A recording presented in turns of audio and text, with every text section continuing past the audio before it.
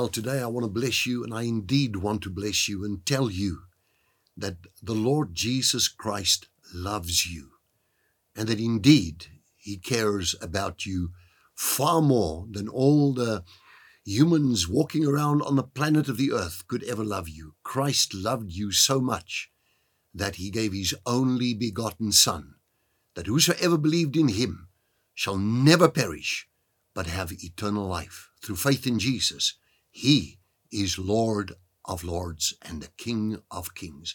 And as the Bible says, that nobody can say that Jesus is Lord, 1 Corinthians 12:3, except by the Holy Spirit. Niemand kan sê dat Jesus die Here is, behalwe deur die Heilige Gees. Now, dear friends, I greet you from the studio here at Little Falls Christian Center, and it's just wonderful to be with you. I have so many people from other parts of the world that are coming in and saying, we're watching, we're following this all the time. And I hope this will build you up as we talk about it. I have a verse here in 2 Corinthians chapter number 5, and I want to take verse 14 because it's just so powerful. Where Paul the Apostle is saying these words, he says, "For the love of Christ compels us, because we judge thus, that if one died for all, then all died.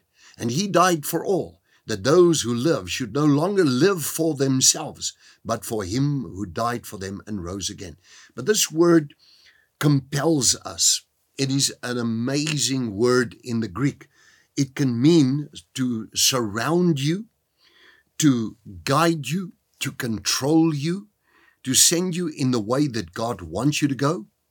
It means to come close to you. I read here from one of the real authoritative dictionaries, the BDAG dictionary, that it says here, it means to hold together your life as a unit and to sustain you also for the purpose of being a blessing to other people.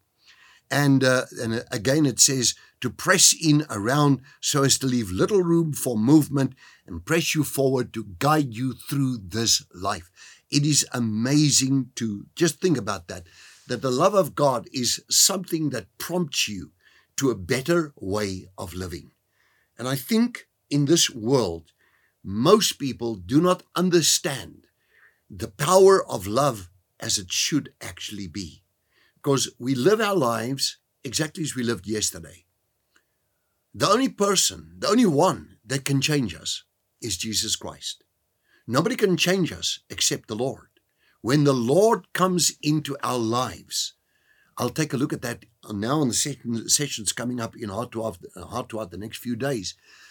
The love of Christ compels us and causes us to behave in a way that is not the old mundane way of living, and I'm still the same person with the same old grudges towards maybe other people, with the same old unforgiveness, with the same old bitterness, with the same old resentments. Love of God, where it says in Romans 5 verse 5, that's been shed abroad in our heart by the Holy Spirit. The love of God is the changing factor.